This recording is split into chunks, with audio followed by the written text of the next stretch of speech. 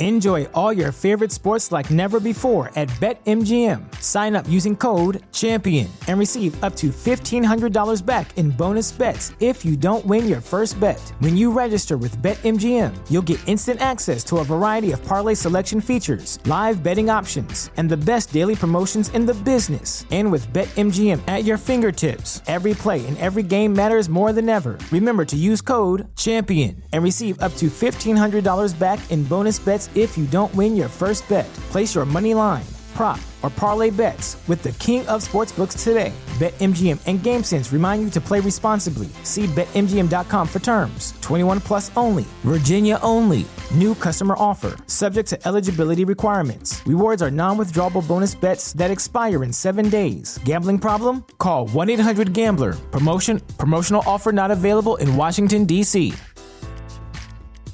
At Parker, our purpose is simple. We want to make the world a better place by working more efficiently, by using more sustainable practices, by developing better technologies. We keep moving forward. With each new idea, innovation, and partnership, we're one step closer to fulfilling our purpose every single day. To find out more, visit parker.com/purpose. Parker, engineering your success.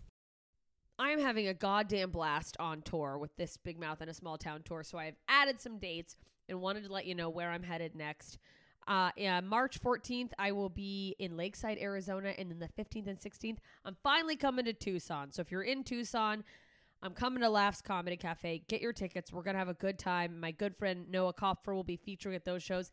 He'll also be with me the following weekend when I come to Grand Rapids, Michigan. Dr. Grins, I cannot wait to see you guys again.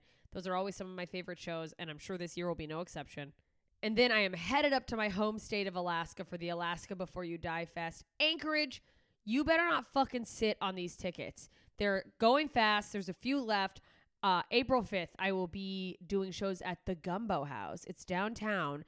I'm doing an early and a late show, one night only. It's an intimate venue, so tickets are limited. It's going to be out of control. If you've come to my show at Coots before, you know how fun they are. This venue is so much better for comedy. I can't even explain it. Just get fucking tickets. These shows are going to be wild. And then on the 6th, I'm headed down to Homer, Alaska. I am coming, performing there for the first time. Alice's Champagne Palace. And then on the 7th, I will be in Seward, Alaska. So Anchorage, Homer, Seward. We're having a goddamn good time. I'm going to come kill at all those shows because I'm a fucking Alaskan assassin. Am I sorry I said that? I don't know. Listen, Dayton, Kentucky, 12th of April.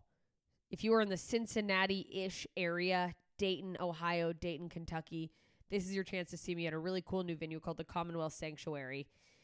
And then I am headed to Portland. May 3rd, I'm headlining the Rip City Comedy Festival. I will be at McMenamin's Mission Theater. You guys, this is a cool theater. We want it to be packed out because of course I want it to be packed out. But also, like, let's have a goddamn good time in this nice, beautiful theater.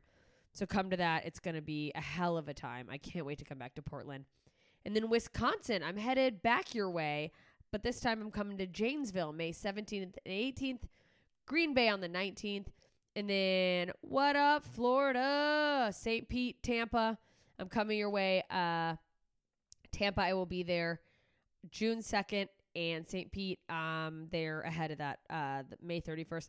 Tampa, I'm at Side Splitters. And if you go to the links in all of my bios or go to their website to get tickets, for a limited time, you can use the code JMS and get $5 off tickets. And wherever you are, I'm trying to get people to buy tickets early instead of waiting to the last minute and making me panic, so that if it is going to sell out, it sells out faster, so that I know that, the club knows that, maybe we can add a second show. It just FYI, that helps every artist that you're a fan of. So if you can ever buy ASAP, go ahead and do that. So that's your incentive to buy early in Tampa. And I'll be adding more dates soon. If you did not hear your town, but you want me to come there, head over to my Instagram, instagram.com/JMScomedy, or just at JMScomedy if you're using the app like most of us. Click the link in my bio. Join my email list. That lets me know where you guys are, so I know what areas want to come see me. So do that. I can't wait to get to more cities. I'm having so much fucking fun on the road. You guys have been amazing.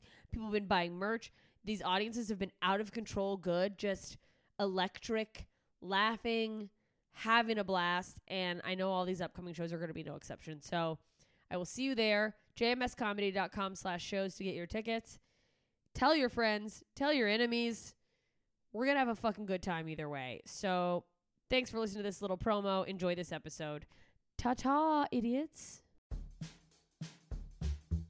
What you just said is one of the most insanely idiotic things I have ever heard. What kind of ignorant shit is that? At no point in your rambling, incoherent response were you even close to anything that could be considered a rational thought. You idiot, you fool! Hey, dummy!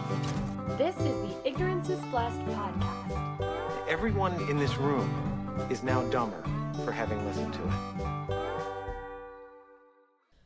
Hey idiots, welcome back to Ignorance is Blessed, the podcast that attempts to overcome ignorance, mostly by asking ignorant questions with me, Jessica Michelle Singleton, JMS. I'm your host. I'm a comedian and I'm a fucking idiot. I don't know anything. That's why we're here. Yay, we're learning, we're growing, we're laughing, hopefully a little bit. Sometimes that's all you can do because the world is a dumpster fire. I can't believe I'm saying dumpster fire now. I'm just a cartoon of a basic bitch. Anyway, if you're new to the podcast, welcome. Thanks for giving us a try. I hope you enjoy it. If you do, please hit that subscribe button. Leave a rating and a review wherever you listen to this. It helps. Makes other people find the podcast easier so we can all learn answers to our idiot questions. And it just feels nice. I like when I see a new review, it warms my little heart. And thank you to everyone who has left those, especially lately because I just had my birthday. And that's a nice little extra happy birthday present to me. So thank you. Glad to be back. I'm calling this season 3 after our hiatus, even though there have been hiatuses in the past. We were on season 2 officially. This is season 3. We started last week with Sarah Renee, and I've got an incredible guest for you this week, and she's just the most badass bitch. I'm going to introduce her in a second. But before we get to that, shout out to my best idiot forever, Kathy, and all of my top tier patrons, whatever they're called, patreon.com/JMScomedy. If you want to support the podcast a little extra, we've got stand-up clips. I have the full-length set of my new album coming out for the top-tier patrons, and I'm slowly releasing it to the lower tiers. As we get closer to the drop date, I will have pre-sales for that up soon. If you want to get the new album, it's gonna be fire! I can't believe I just said that about myself, but I am very proud of how the set went. My friend Jeremy Scipio, who, if you've been listening for a long time, you may remember from one of my Come Up episodes, opened the shows. Couldn't have asked for a better intro. He's an incredible comedian. It was great to have him, and I had a blast in St. Louis. Fuck yeah, St. Louis. Can't wait to get back there. I'm going a lot of places, assuming the world doesn't slow down, crash, close, whatever the fuck's happening. You guys know what's going on out there. We're not going to get into that, because that is a fucking bummer, and that's not what we're here for. Some episodes are a huge bummer. This isn't one of them. But if you want to see me live, jmscomedy.com. You can look at my tour tab, see where I'm coming, come to the shows. You want to get involved more in the podcast, you want to support it more, but right now you can't afford to give even $1 a month. Look, I get it. Times are weird. Life is a fucking nightmare. We do have a Facebook group. Ignorance is #BlessedIdiots. Join that. I post ahead of time for most guests. And get questions. So I'll take your questions right there. By the way, if you want to ask questions live, upper tier patrons get to do that. Just saying. Oh no, Amy Schreiber is trying to FaceTime me back finally, and I can't because I'll never finish this fucking intro. We've been playing phone tag for years. If you don't know Amy Schreiber, we have a podcast together called Two Filthy Nerds. Check that out. We are balls deep in the Marvel universe, having a fucking blast over there. But that's not where we are. We're here now. We're at Ignorance is #blessed. Ignorance is blessed. Yes, yes, yes. And I have an amazing guest. By the way, I am leaning in. I'll talk about it more on my birthday, but expect a lot of, not on my birthday. I'm doing a birthday episode. I'm releasing one. I'm just going to talk about it. I'll talk about it over there. Whatever. The point is, this is a woman who is incredible, powerful. She's the author of Break the Good Girl Myth, host of the Heroine podcast. She's a women's leadership expert. I mean, we're talking bringing up women, building creative confidence, getting rid of those myths that hold us back. So this is built to empower women. That's what this episode's about. If you're a man, love you. Maybe you can get some insight to how things work as a woman. There was definitely some nuggets dropped on how we have to look at the world and things we have to do. So it's good perspective. You know what? It's, I would say this is empowering for women, but like many of my episodes where my guest is nothing like me, there's a lot to be learned from hearing someone who comes from a different background and experience. And not only she's a woman, her parents were immigrants. She's Latinx, Latina. I don't know what the right thing to say is. So know that in my heart, I'm trying to say the right thing. And I don't fucking know what the right thing is. And maybe I should have asked that on this podcast, but I didn't. So fuck it. We talk about how she's an expert in design, like the science of design. So she talks about how she uses that, those techniques to help women tap into their creative confidence. That's what was really cool to me, is like bringing this real life thing into, you know, making actionable plans for how to build your own stuff up. Not just as a woman, but in general. It's cool because, you know, a lot of people could just, you know, sell you or try to sell you ideas. But I loved that she has like actionable shit and, you know, teaches you how to measure things. So anyways, enough about me. You guys, you're going to love this interview. She was a delight. So fun to talk to. So interesting and so informative. Please enjoy my guest, Majo Malfino. Hey, idiots. Welcome back to Ignorance is Blessed. Oh, my God. I have a fantastic guest for you today. I'm so excited. I am joined by the incredible Majo Malfino, host of the Heroine Podcast. Thank you for joining me. Thank you. I'm so happy to be here.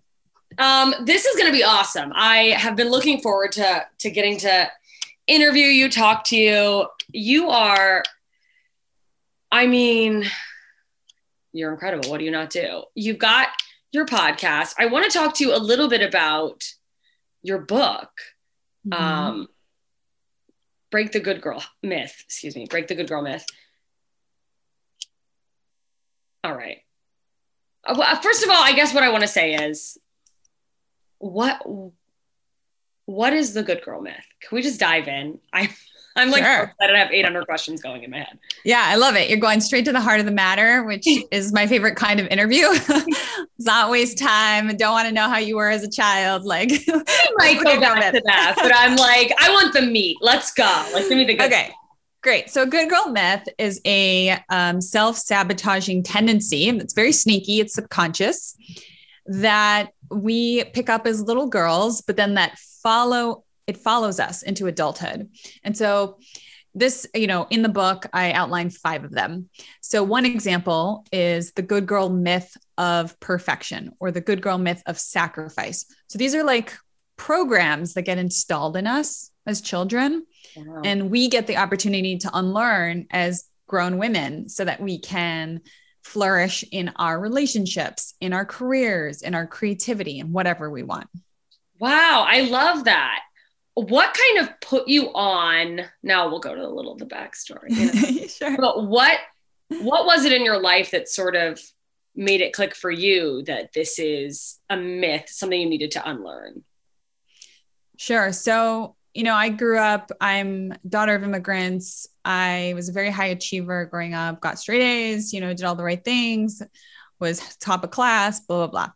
And eventually when I left the school system in my 20s, I fell into a quarter life existential crisis, like depression thing that happens to a lot of us. Relatable. Yes. Yeah.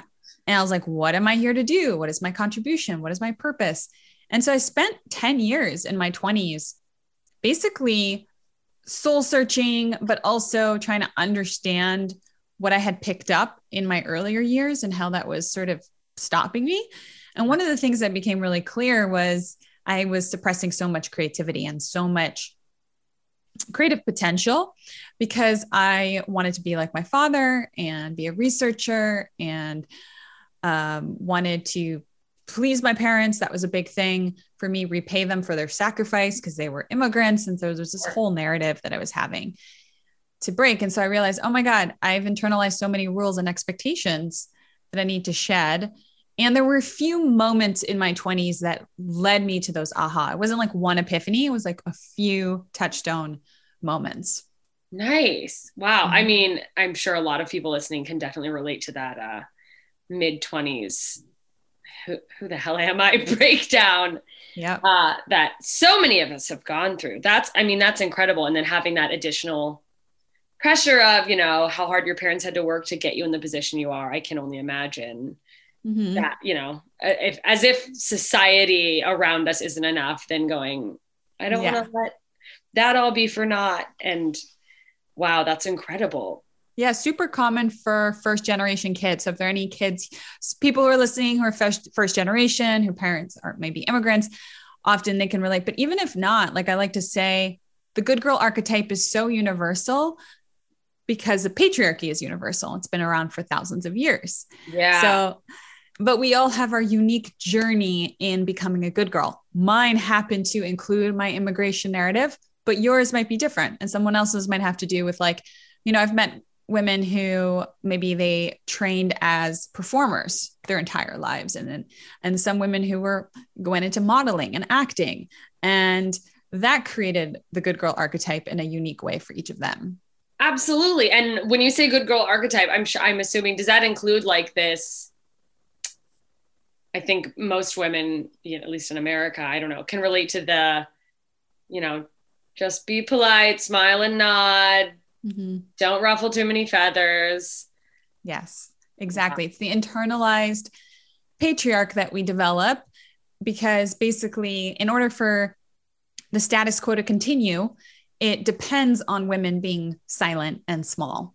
Yeah. And so we get molded into good girls when we're really young because of all the messages we get through music, film, you name it, even our shampoo bottles, like everything. I know. Oh my God. It's just crazy that, like, here's what it means to be like a proper woman, and don't be too loud and don't ask too many questions. And entire industries are built on it, like fashion and beauty industry, right? Like thinness has been around for like, you know, and just, I mean, it's insane how much insane. Pressure.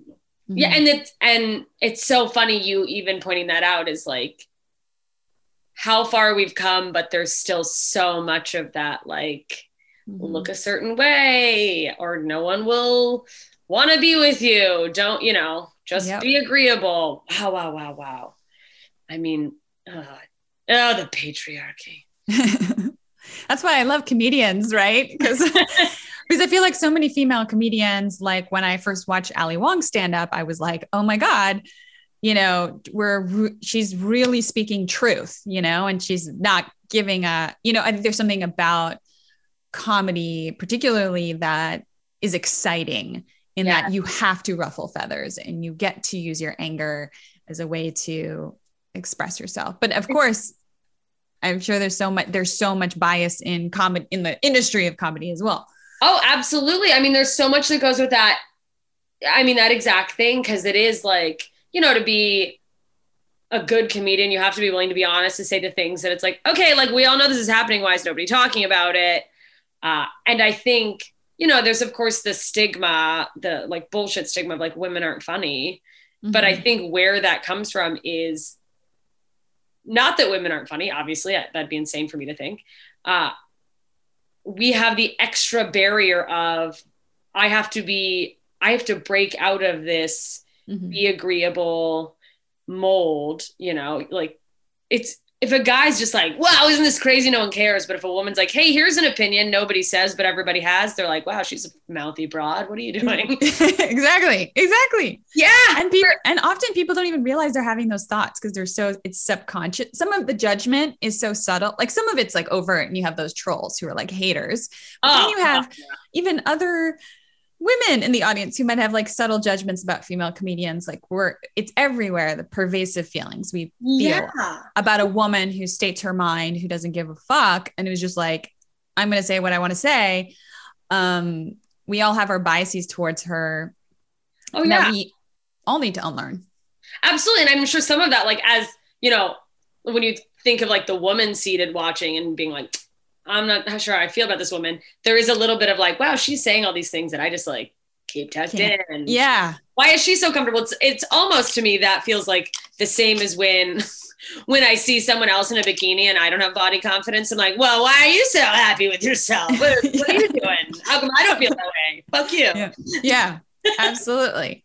Yeah. And I think that the work that we get to do as women is notice those thoughts and notice those judgments and examine them and like, oh, where does that coming from? Because in the same ways that we judge other women when they're in the spotlight, when they're owning who they are, we judge ourselves. Absolutely. It's almost like we're judging ourselves in their shoes sometimes, where it's like, well, I would never do that. And there's so many thoughts going in my mind. I didn't even say that, like, I think a big hurdle for some women in any type of speaking truth position is that, like, thing that's been ingrained to us that it's like, okay, but like, care most about being pretty. Yes. You know? Where it's like, oh, people aren't going to think you're very pretty if you say that. And it's like, yep. So I think some, you know, people get like caught up and they're like, I know, how do I do both? I can't do, I'm shutting down. Yeah, totally. And not to mention, for many centuries, if you spoke up as a woman, it meant abandonment, potentially death. And in some parts of the world, it still does. So absolutely. Backlash is real, you know? It is. And there's that like somewhat, you know, biological response to like, you know, humans were social creatures. So the fear of like being abandoned, the fear of, you know, being an outcast, it can really like cause some big issues and put giant hurdles in the way of what you're wanting to say and what you're wanting to do.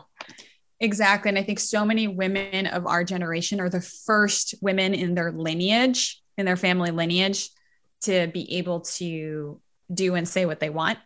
Yeah. We're going on. Well, even to realize, like, I mean, you know, because I'll say this about the like social oppression, they sure did wrap it up really nice for a long time so that people just thought like, no, this is what I want to do, I think is what, right? I want to just be at home quiet and make dinner. Yeah. That's what we do. Yep. That's how the brainwashing works. I mean, so very true. I want to talk a little bit about, so you studied design. And part of kind of what you utilize in the work you do is design thinking. For the people listening who might, can you explain what design thinking, what does that mean? Sure. So design thinking is a really cool process and method for bringing any idea into existence or form. Wow. Yeah. So everything in the world is designed. Like this computer was designed, right? The mouse was designed, the mic was designed, the cup was designed. Somebody had an idea for it. And then they underwent a process into bringing it into reality, into manifesting it. And so people at, you know, IDEO, like design firms like IDEO, Frog Design, but also the Stanford Design School, they kind of realized, oh, wow, in order to go from little seed of an idea into actual service or product, you need to like undergo certain steps and processes. But not only do you have to undergo certain steps, you have to have certain mindsets, mindsets of experimentation.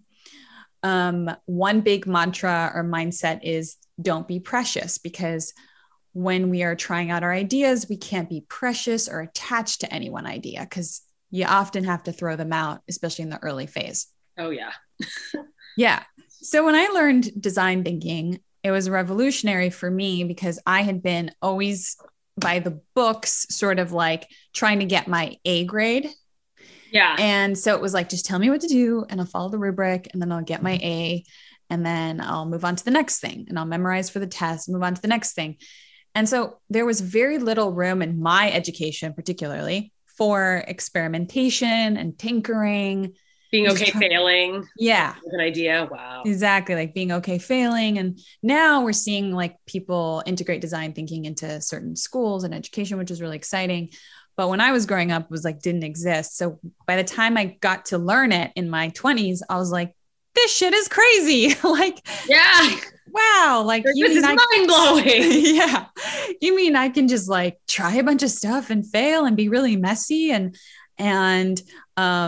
scrappy and ugly for a period of time and like, you know, wow.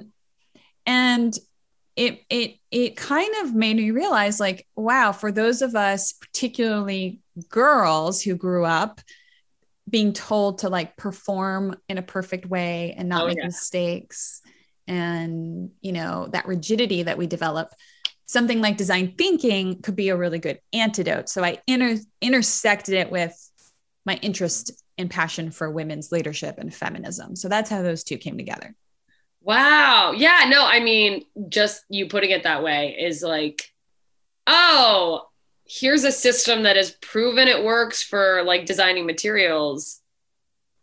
Let's give ourselves permission to get a little messy, because that is so hard for so many women that it's like, just keep everything together, always be perfect, always be the best. So many of us struggle with perfectionism, which, you know, bleeds into imposter syndrome. And absolutely. And we get, what I like to say is we get the creative confidence trained out of us very young, right? Yes. Because it becomes about getting the A or getting the approval, getting the gold star.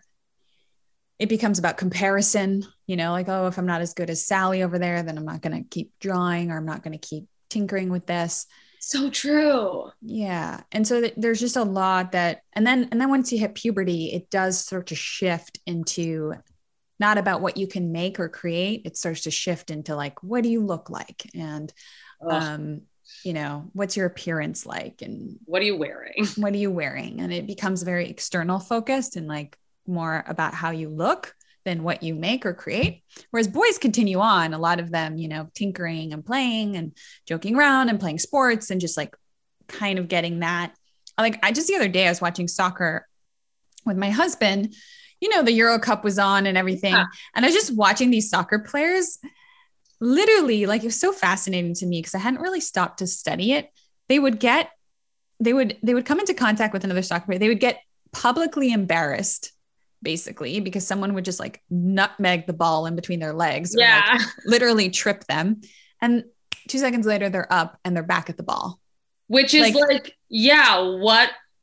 Oh my God, that's so funny. Cause like, I just never thought of it in terms of soccer, which I played soccer growing up, but like, it's like, yeah, boys it's okay to fall and you get back up and get back out there. And girls like, I fell, I guess I'll just go die. Yeah. No, especially in front of people, like literally on an international stage, you're literally getting nutmegged and you look like a dumb fuck. You're like, and then you like, you somehow recover. You don't even think about it. It's like, you see them, like, they just like, they're just like, okay, next on to the next, like they're so in the moment. They're not like holding on to the public embarrassment, which is like, what a freedom. And because just from a young, I mean, it's like you said, from a young age, and it really is like, even with creative stuff, I feel like if you're not kind of good at it, your parents aren't pushing you as a woman. They're like, yeah, no, more of your crappy drawings on the fridge. They're just like, maybe art's not your thing. Maybe it'll be good something else, you know? At least you're beautiful. Just stay pretty and find someone to marry you before you stop being pretty. Because how will you take care of yourself? I'll just like the 1820s. Yeah. I mean, wow. Yeah. When you think about just that difference of years to work out a creative muscle, not even just the creative muscle for little boys, but also grit, perseverance. Yeah, getting used to the feeling of shame, so that like getting nutmegged on national TV is like, oh, you think this is bad? This is nothing. But women are like, oh, don't embarrass everyone by just existing and saying the wrong thing. So that's really interesting. Okay, so with that, what are some ways that, like, you know, someone sort of coming to this realization themselves, or like, what are ways to kind of build up that creative confidence that you didn't get to build when you were younger as a woman, you know, like what are some things that can be done? Sure. So in my chapter in Break the Good Girl Myth on perfection, so in the myth of perfection, if you check out that chapter, there's a whole section on prototyping, and I'm a really big fan of prototyping because I think people think prototyping is for like engineers or designers or like industrial designers or something, or software designers. But I am a huge fan of democratizing prototyping. I feel like everyone needs to learn the art of prototyping any idea. So if you have an idea, instead of sitting on it for weeks, months, and years and churning it in your mind, and getting anxious and procrastinating it because you're scared of failing, or you're scared that you don't have you're not good enough. Like instead of all this stuff that's wrapped up into it, start prototyping the idea in small, easy ways. So what's a prototype? It's a small, easy to break, easy to make model of your idea. So like, let's say, I'm going to make this concrete. So let's say you want to start a podcast and you've been building it up in your mind. You're like, I want to start a podcast like Jessica and her podcast. And so you're like building it up in your mind, and then you're delaying it. You're like, I need a studio. I need the equipment, and I need really good guests. I need to book a few guests and get a few interviews in the bag before I can do it. And so now it's in your mind. You're just like blowing it up, and you've raised the bar, right? And so then that's why you're not doing anything, right? Because it's just like impossible to even reach. So a prototype would be, so in prototype, we constrain on time or quantity. So prototype is, I'm going to give you 1 hour to interview a friend using your voice memos on your phone. Yeah. You're not even like, a prototype is something you do in a small amount of time. You could throw it out. You could test it easily, right? It's something easy to make. And then you're not precious about it because you can throw it out easily, right?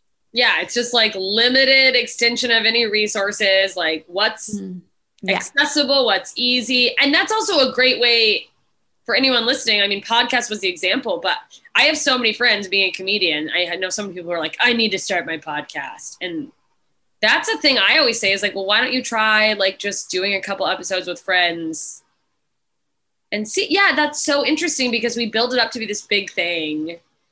Yeah. Reducing the barrier. And also what's nice about prototyping is it's an experiment.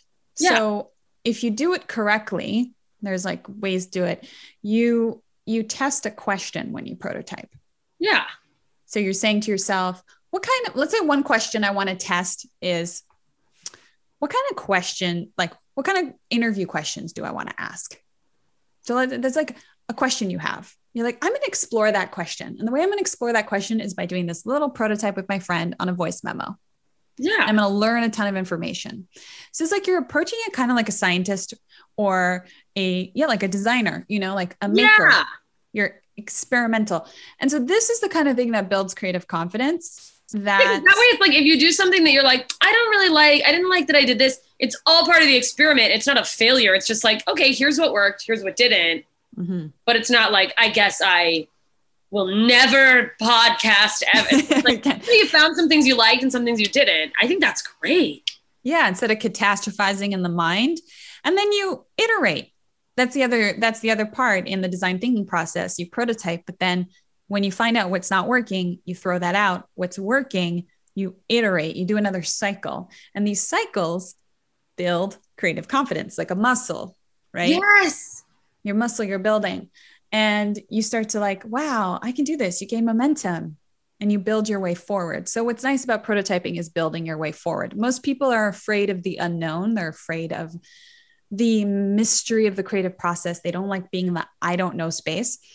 And prototyping lets you run experiments and build your way forward. And that's why it's been so huge in the work that I do with women, one-on-one or in coaching and group settings is let's get you start to get your hands dirty. Let's get you making, let's get you tinkering. Let's run an experiment. What did you learn?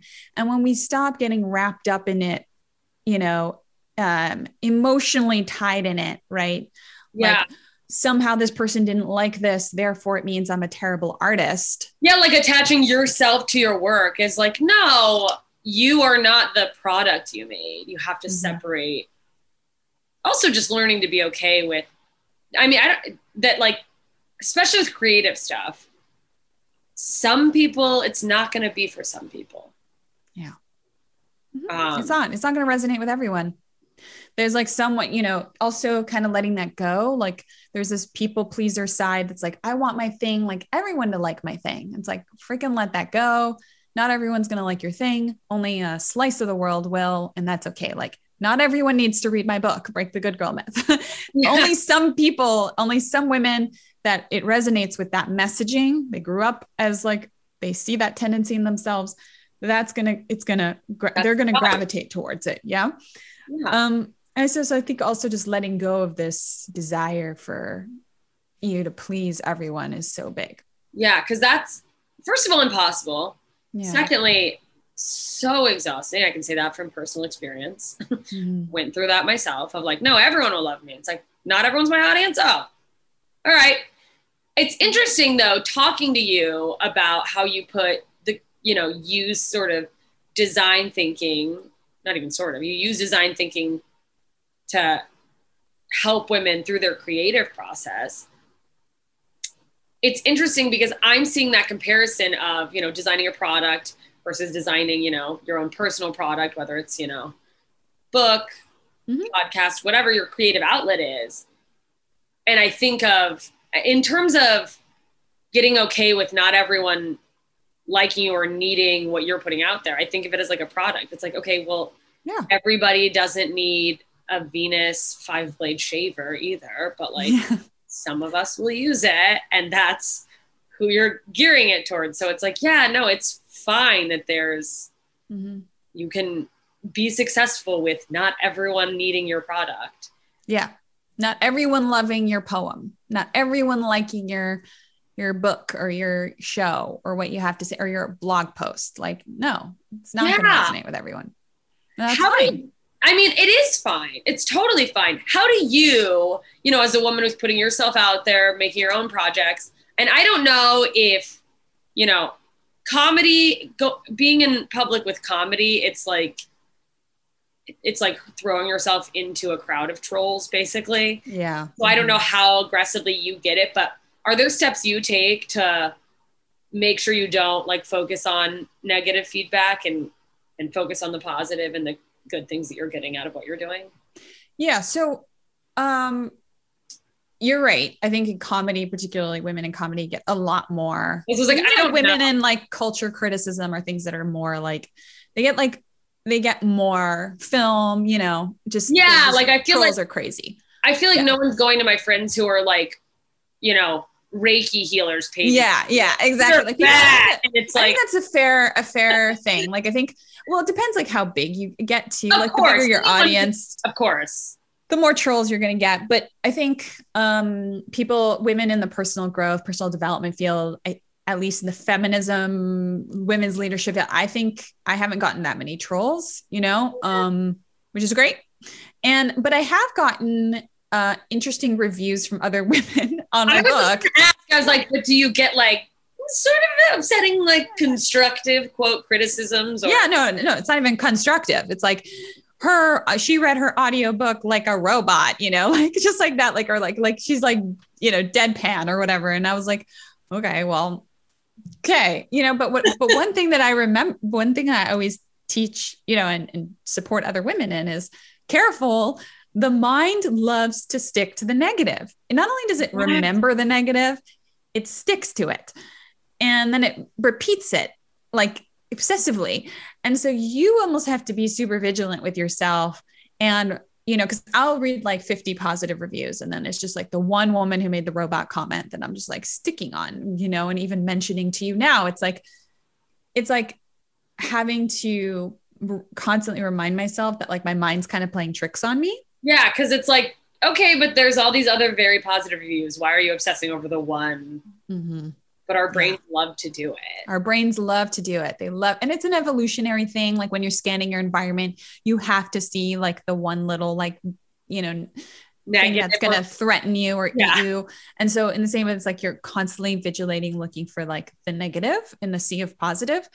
And you just have to be aware that that's a natural tendency of the mind. And like, kind of, so that's helped me a lot in digesting criticism and shrugging it off and kind of being like, well, and then also just knowing like, I think Brene Brown says it really beautifully. Like those people aren't in the arena, like there are some people who are actually in the arena, having the difficult conversations, putting themselves out there, taking risks, being hella vulnerable. And then there are people who are on the sidelines watching and criticizing because Just they're not doing anything. On Instagram being like loser, even though they're like glued to their couch and haven't done anything. They haven't put themselves up there. They haven't made anything.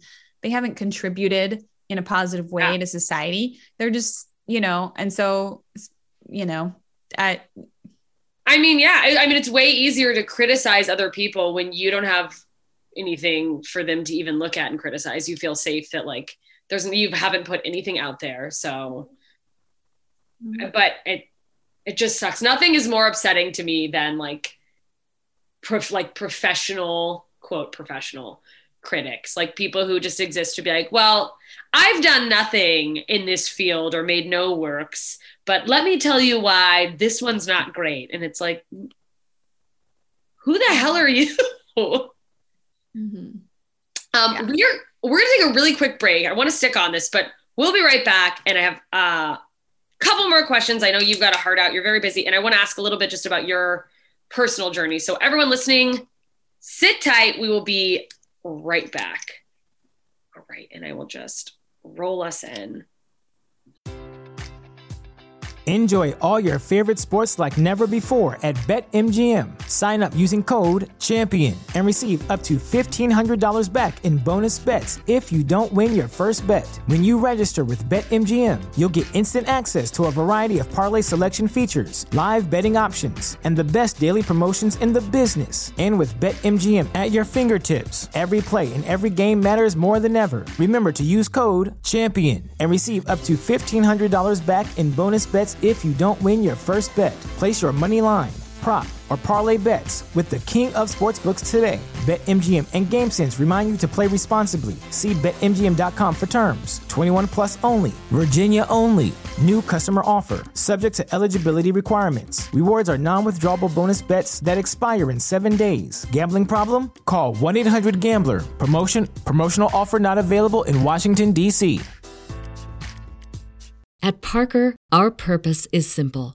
We want to make the world a better place by working more efficiently, by using more sustainable practices, by developing better technologies. We keep moving forward. With each new idea, innovation, and partnership, we're one step closer to fulfilling our purpose every single day. To find out more, visit parker.com/purpose. Parker, engineering your success. Say goodbye to your credit card rewards. Greedy corporate mega stores, led by Walmart and Target, are pushing for a law in Congress to take away your hard-earned cash back and travel points to line their pockets. The Durbin-Marshall credit card bill would enact harmful credit card routing mandates that would end credit card rewards as we know it. If you love your credit card rewards, tell your lawmakers, hands off my rewards. Tell them to oppose the Durbin-Marshall credit card bill. Okay, everybody, I'm back with Majo Malfino, and we were talking about criticism. And you mentioned sometimes you've gotten feedback or reviews from other women. And I wanted to talk about how I can't pinpoint the specific things that drive us to do this, but there's definitely this cultural thing that sort of, I think teaches women to feel like other women are competition. Mm-hmm. Like that Definitely. Everyone's a threat. And maybe it's a little bit that because the playing field hasn't leveled, there's this like, there can only be one, like the woman in this field or whatever. Do you have any tips, or do you do anything like as far as the good girl myth work that you do to like help counter that instinct to sometimes see another woman maybe in your field doing something similar as competition rather than someone else who's, bringing light on a topic or could be a potential collaboration? Like, how do we learn to root for women instead of feeling like other women's success equals our failure? Mm-hmm. Yeah, this is really, really great question. I feel like we have to sort of understand where this is coming from when society, particularly patriarchy, makes an extreme ideal, right? Paints an ideal, like the ideal woman. Oh, right? Yeah. She's like, whatever. She's whatever you want to paint in that. Like she's thin and she's the best mom and she's the best sister and she's dutiful and blah, blah, blah. And so when there's such a strong ideal, right? And you grow up as a little girl in that world and you know that ideal exists because you open up magazines and you see it.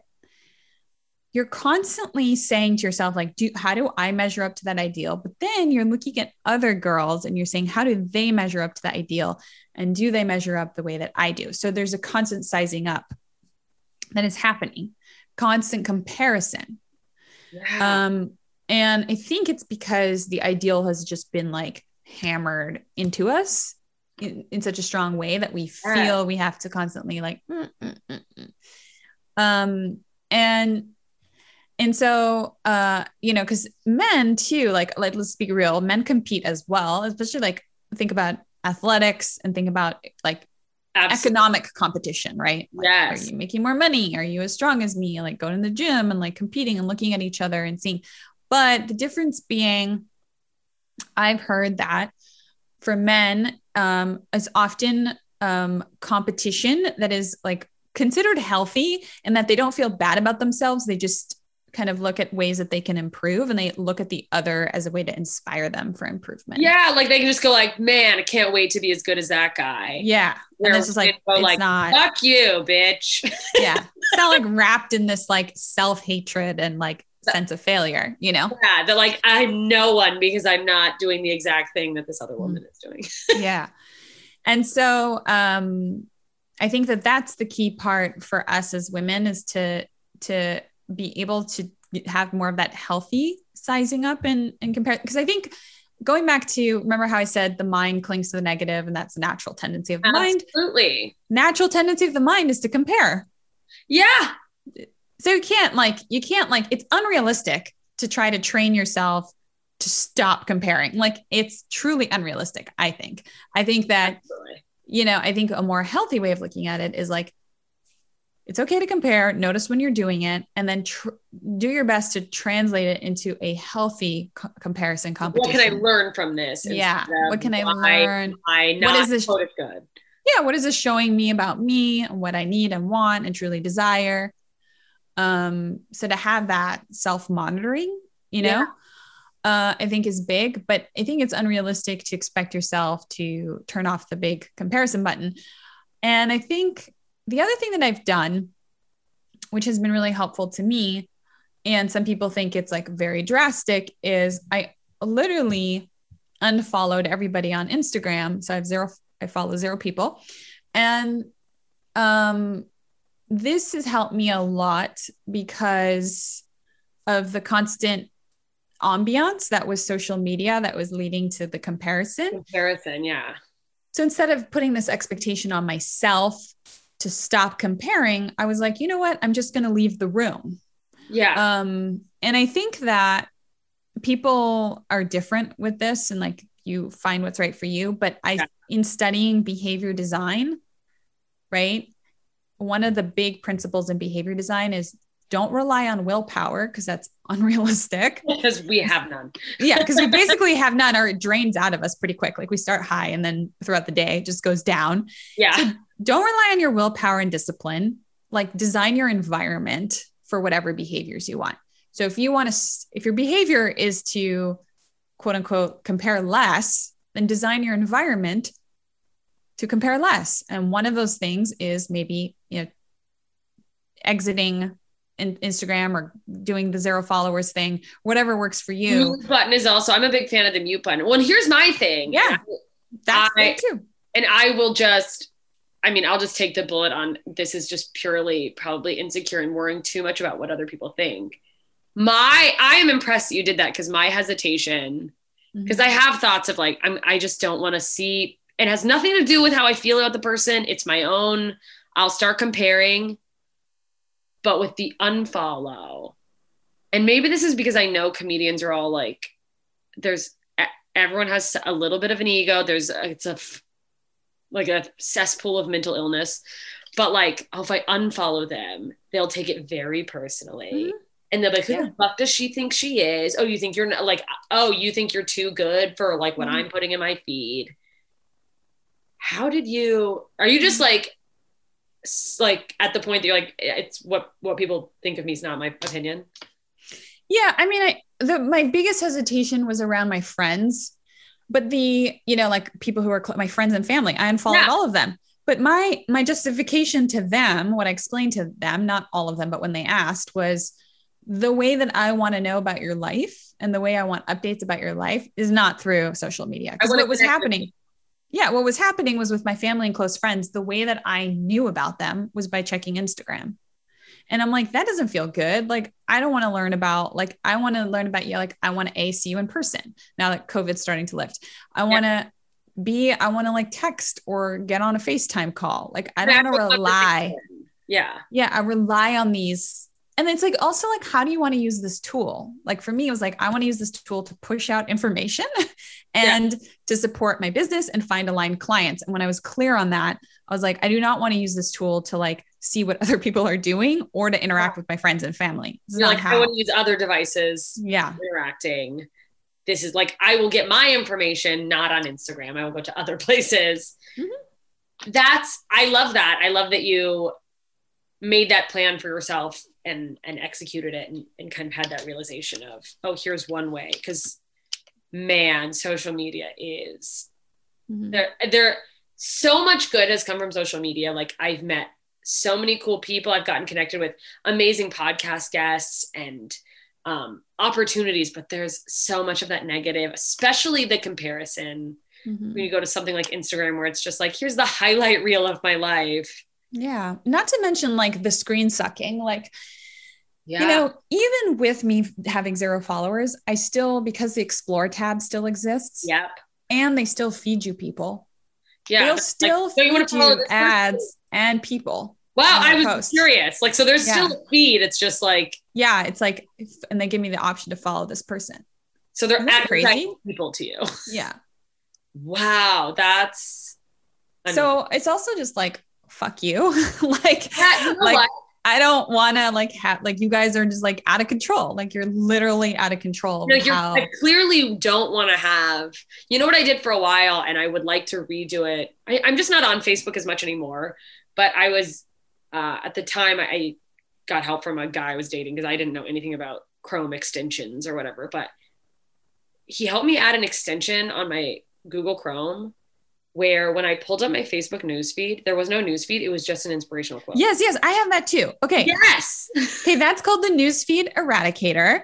Thank you. Because I had an update and I could not figure out how to find it again. Well, because they may have killed it, by the way, because I could not figure out. So I've had that installed for like 5 years now. I could not figure out how to do that on Instagram.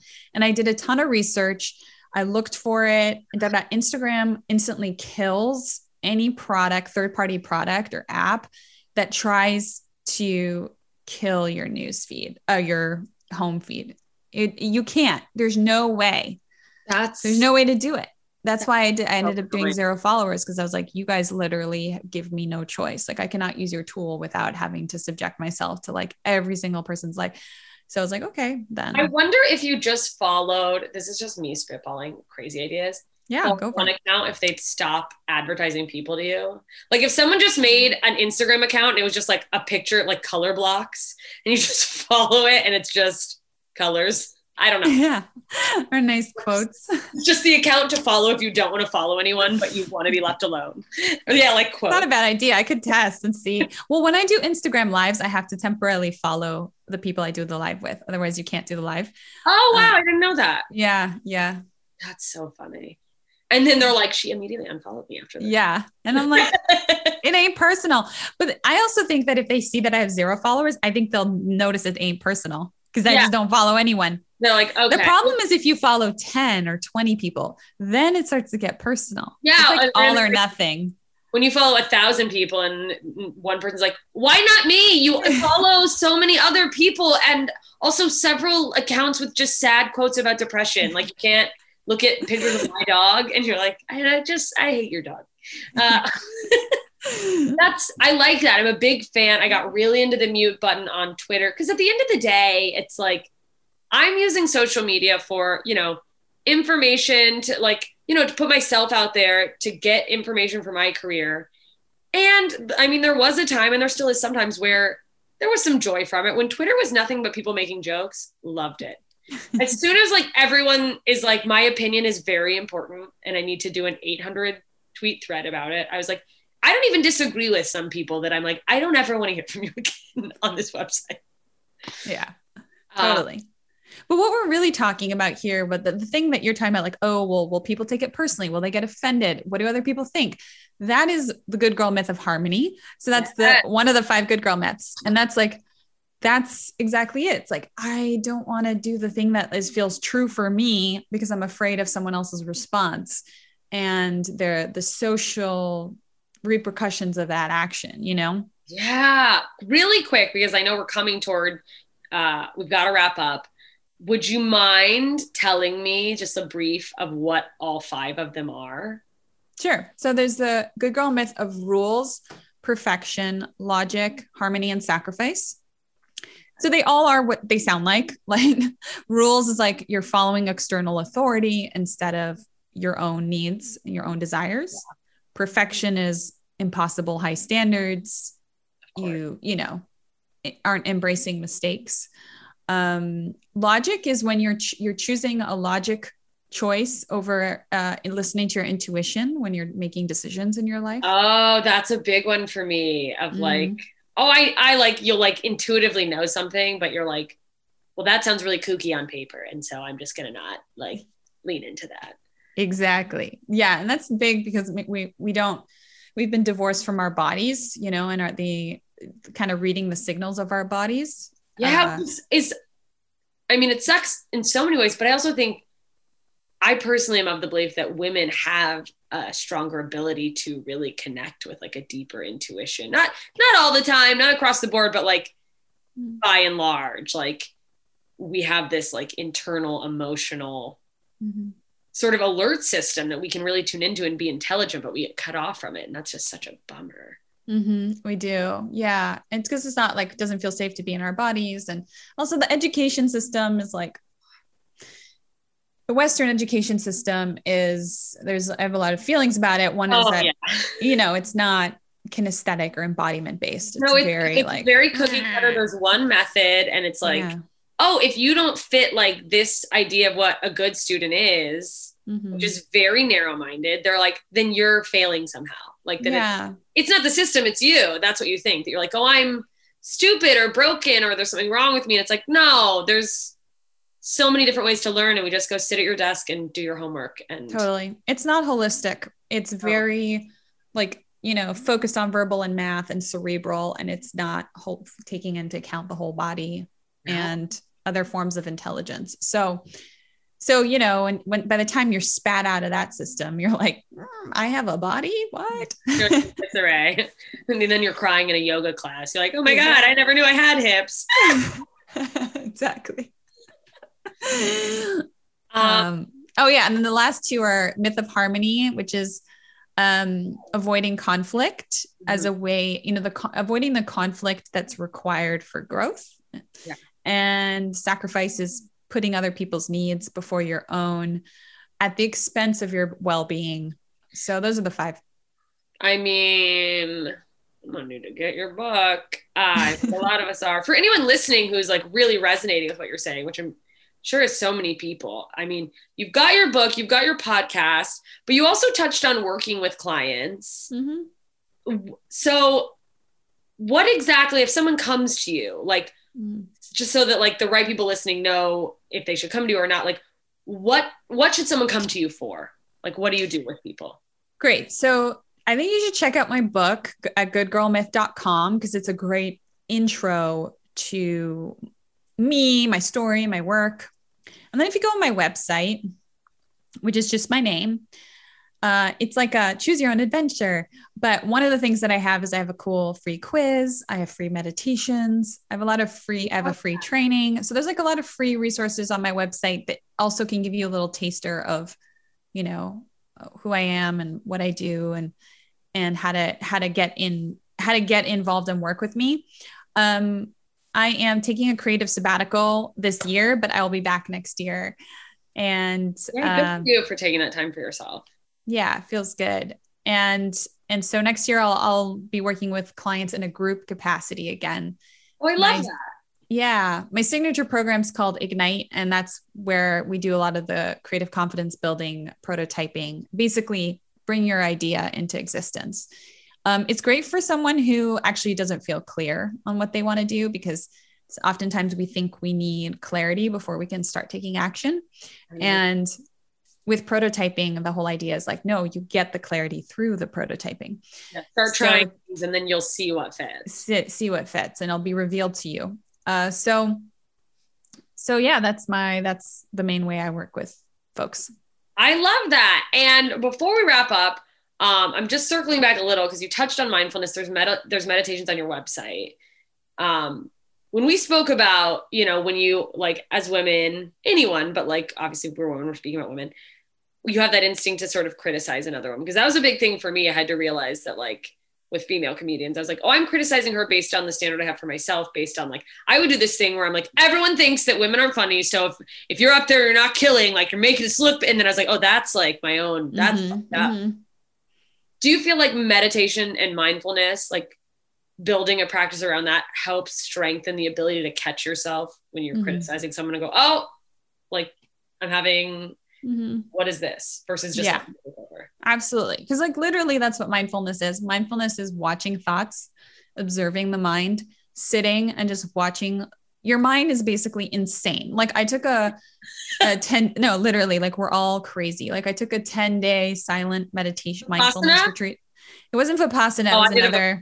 It was like an insight. Okay. So, yeah. And then you realize, like, your mind is wild. It's like a wild horse. It's like, not only does it like to project into the future and make up all these fantasies, but it'll like replay scenarios from the past. Let me just grab this from when you were 5 and watch that for a while. It's like, no, lunatic.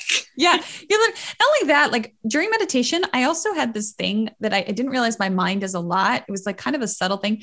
I would do over things. Like let's say, like, after this interview, I would like do over the interview in my mind. Like, oh, I should have said this and I would have said that. And then I would have said, and I like replay the whole interview, like pretending like I said something different than. Oh my God. We've all been there in some capacity where you're like reliving a fight in your shower and the fight 4 years ago. And you're like, and another thing is what I would have said. That would have been clever. Like, yeah. It's like I called it the do-over. Cause I was like, oh, I have like the do-over. I can just keep doing the do-over,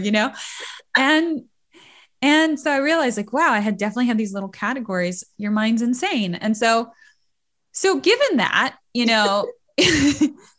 have to kind of like, there's this other part of you that's like the witness, right? That's watching your mind be like a wild horse. And so that's the person you want to sit in that seat as much as possible. And so I think observe the thoughts. Yeah. Absolutely. Yeah. And I think meditation like strengthens that ability so that you can self-monitor, because we all need to self-monitor, because your mind's going to go and you're going to have things come up. Like, you're going to think some like, and also don't beat yourself up. Like, if you have some terrible thought about somebody else, like, like, I don't know. Like, let's say you just notice something arise, like, oh, well, she's too skinny. Let's say you notice that when, instead of being like, beat yourself up and be like, I'm an asshole, which is called the second arrow in Buddhism. We don't want the second arrow. We just want to be like, oh, that's interesting. Like, look at that thought, create some distance, disidentify with it. Yeah. And that's going to allow you to allow it to just emerge and dissipate. Yeah. That's so funny. I did a one-woman show based on my Vipassana meditation that I did at the Edinburgh Fringe Festival in Scotland, but there was one little like gag in there because it was supposed to be this immersive, like, we're in a meditation. So I had thoughts going on a screen. And there was one time where I said, like, basically said something like really some horrible joke. And then I was like, oh my God. And I was like, well, that wasn't me. That was just a thought. That's not me. Totally. I didn't do that. It's just my thoughts. Like, so no, but it really is. And anyone listening who like has not meditated, you're not there yet. I can just say that, like, because I used to, like, my friends who meditated before I kind of got a handle on my own mindfulness, I'd be like, that's not a thing. You don't, like, I didn't understand observing a thought till it is truly a muscle. You have to just work out and like practice and you eventually get to the point where you can recognize you're having a feeling instead of being drowned by it. Yeah. And I think also we also as women, so Eric asked a question. Can I? Yeah. Eric, and so anyone listening, by the way, patrons, patreon.com/JMS comedy if you want to be live in the. I like his second question. We men have mastered pitting women against each other in order to keep ourselves on top. Love. Thanks for owning that, Eric. How does Maho teach women to counter that? So we're kind of already talking about that of like having mindfulness, but I also think it's up to women to have like really true non-competitive relationships with other women. Yeah. Like who are those sisters and women you trust that you truly want to support and that you feel like their success is going to bolster you and your success. And that there's this like true feeling of like wanting to see each other flourish, like true community. And I think sometimes you have a come to Jesus moment as a woman in your 30s or whatever, 40s, and you're like, shit, I don't have any of those female friendships. Yeah. And then you have to kind of like, okay, well, how do I start to cultivate them? Do I need to repair friendships? Do I need to change, drop some certain friendships? And do I need to start new ones with more aligned, women? And so I think that the way that we counter that is through having examples of positive female relationships and friendships. Absolutely. Getting rid of the sort of middle school snarky stuff. Yeah. And also it's okay to like, if someone isn't there and they can't get past like, it's me versus every other woman or fuck her and why her, not me, what it's like, it's okay to like distance yourself and like be like, all right, time to move on from this, whatever this friendship is. Do you have any really quick, because I know you've got to go. I don't know why I'm asking this, what I'm saying really quick. Meeting new women. Do you have any, like, how do you meet new women? How could someone like go out and build these friendships? It's a good question. I really love like interest-based friendships. I know that sounds weird. No, like makes sense. Yeah. So like if you join an improv group and then the women in that improv group, or if you join a critique writings group, I think that's great. Whatever, where also you feel you might share values too, like a mindfulness class. Yeah. Like I was going to say like classes, trying new things that you like. Yeah. I love that. I think that those are, because then it tells you like if someone is opting into a mindfulness class, they share some values, like they share the value of like improving themselves, of being mindful. That doesn't want to get better. Yeah, and so you're like, oh, this is like a good signal. This person is probably like at a stage that I can meet at, and then I can. But they're trying to like just be better and more supportive to everything in the universe. Yeah. Amazing. Okay. So I'll have I'll have your website. I'll have your book website linked in the notes. Is there anywhere else where people should follow you? Should they come find you on Instagram and not get mad if you don't follow them back? Yeah, I will not follow you on Instagram, but you can follow me at Maho Molfino on Instagram. Yeah. And goodgirlmyth.com for the book. Awesome. Everyone go get the book. Go check out our website. And Maho, thank you so much for taking some time to be with me. This was incredible. I really appreciate it. Thank you. Thanks for having me, Jessica. Of course. Bye, everybody. Bye. There you go. The amazing Maho Molfino. Check out the show notes on whatever app you're listening to this on to get all of her links. Go check her out. Go work with her. Get her book. Listen to her podcast. She's incredible. I am so very grateful that she joined me. What a conversation. I really enjoyed that. If you like the podcast and you haven't yet, subscribe, rate, review it on iTunes, share it with your friends because everybody's a little bit ignorant sometimes. Big thank you to Eric, Gene, Greg, Kathy, Terry, exclusive members of the League of Extraordinary Idiots on Patreon. They've all got access to my entire new hour. You could have it too. You could get other things like postcards, which I need to send. I know I'm a little behind on those, but they're coming. The point is everything eventually comes, but also you get full-length episodes. You get them early. You get access to the interview room to ask questions. It's a ton of fun, and I'd love to have you. And on top of loving to have you, it helps me survive. And the more money I can make on my Patreon, the more I can focus on this podcast. And look, if between ads, which by the way, you can hear the whole episode without any ads on Patreon. Between ads and Patreon, I could survive off this podcast. You bet your fucking ass that this becomes my number one priority, which would be great because then I can get even more guests, bigger guests, cooler guests, a more wide, diverse range of guests. Not that we don't love all the guests we've had, but hey, the sky's the limit. There's so many people out there, so many questions to ask. Would love to have them all. Anyway, thank you for listening. If you have additional questions for guests, you want to suggest a guest, best way to do that, join the Facebook group. It's Ignorance is #BlessedIdiots. And make sure with the security questions, you mention that you're a fan of the podcast. Because for some reason, people find the group and they just want to join. I don't know. Who are these people just joining Facebook groups for no reason? I guess maybe they just really want a community. I don't know. It's very strange. And I should let them in because maybe that would help them discover the podcast. But I don't want to fucking deal with you guys getting spammed. I don't want to get spammed. I want to be able to see all the posts I need to see and talk to people who actually like the podcast instead of spending time deleting, who fucking knows? Someone trying to sell us shit. Anyway, follow me everywhere at JMS Comedy, jmscomedy.com to find my shows, to do whatever, see all my things. And keep asking questions. The more we ask, the more we learn, the more we know. And the more we know, the more we can look down on others who aren't as smart as we are. And isn't that the point? Thank you for listening. And thank you for being patient with my ignorance. See you soon, idiots.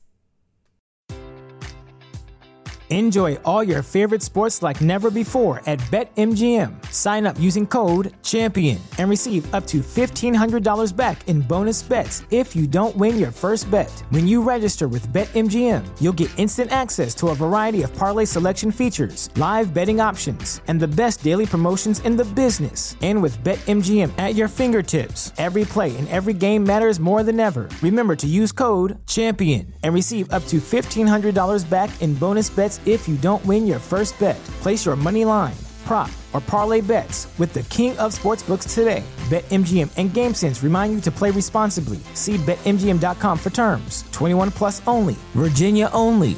New customer offer. Subject to eligibility requirements. Rewards are non-withdrawable bonus bets that expire in 7 days. Gambling problem? Call 1-800-GAMBLER.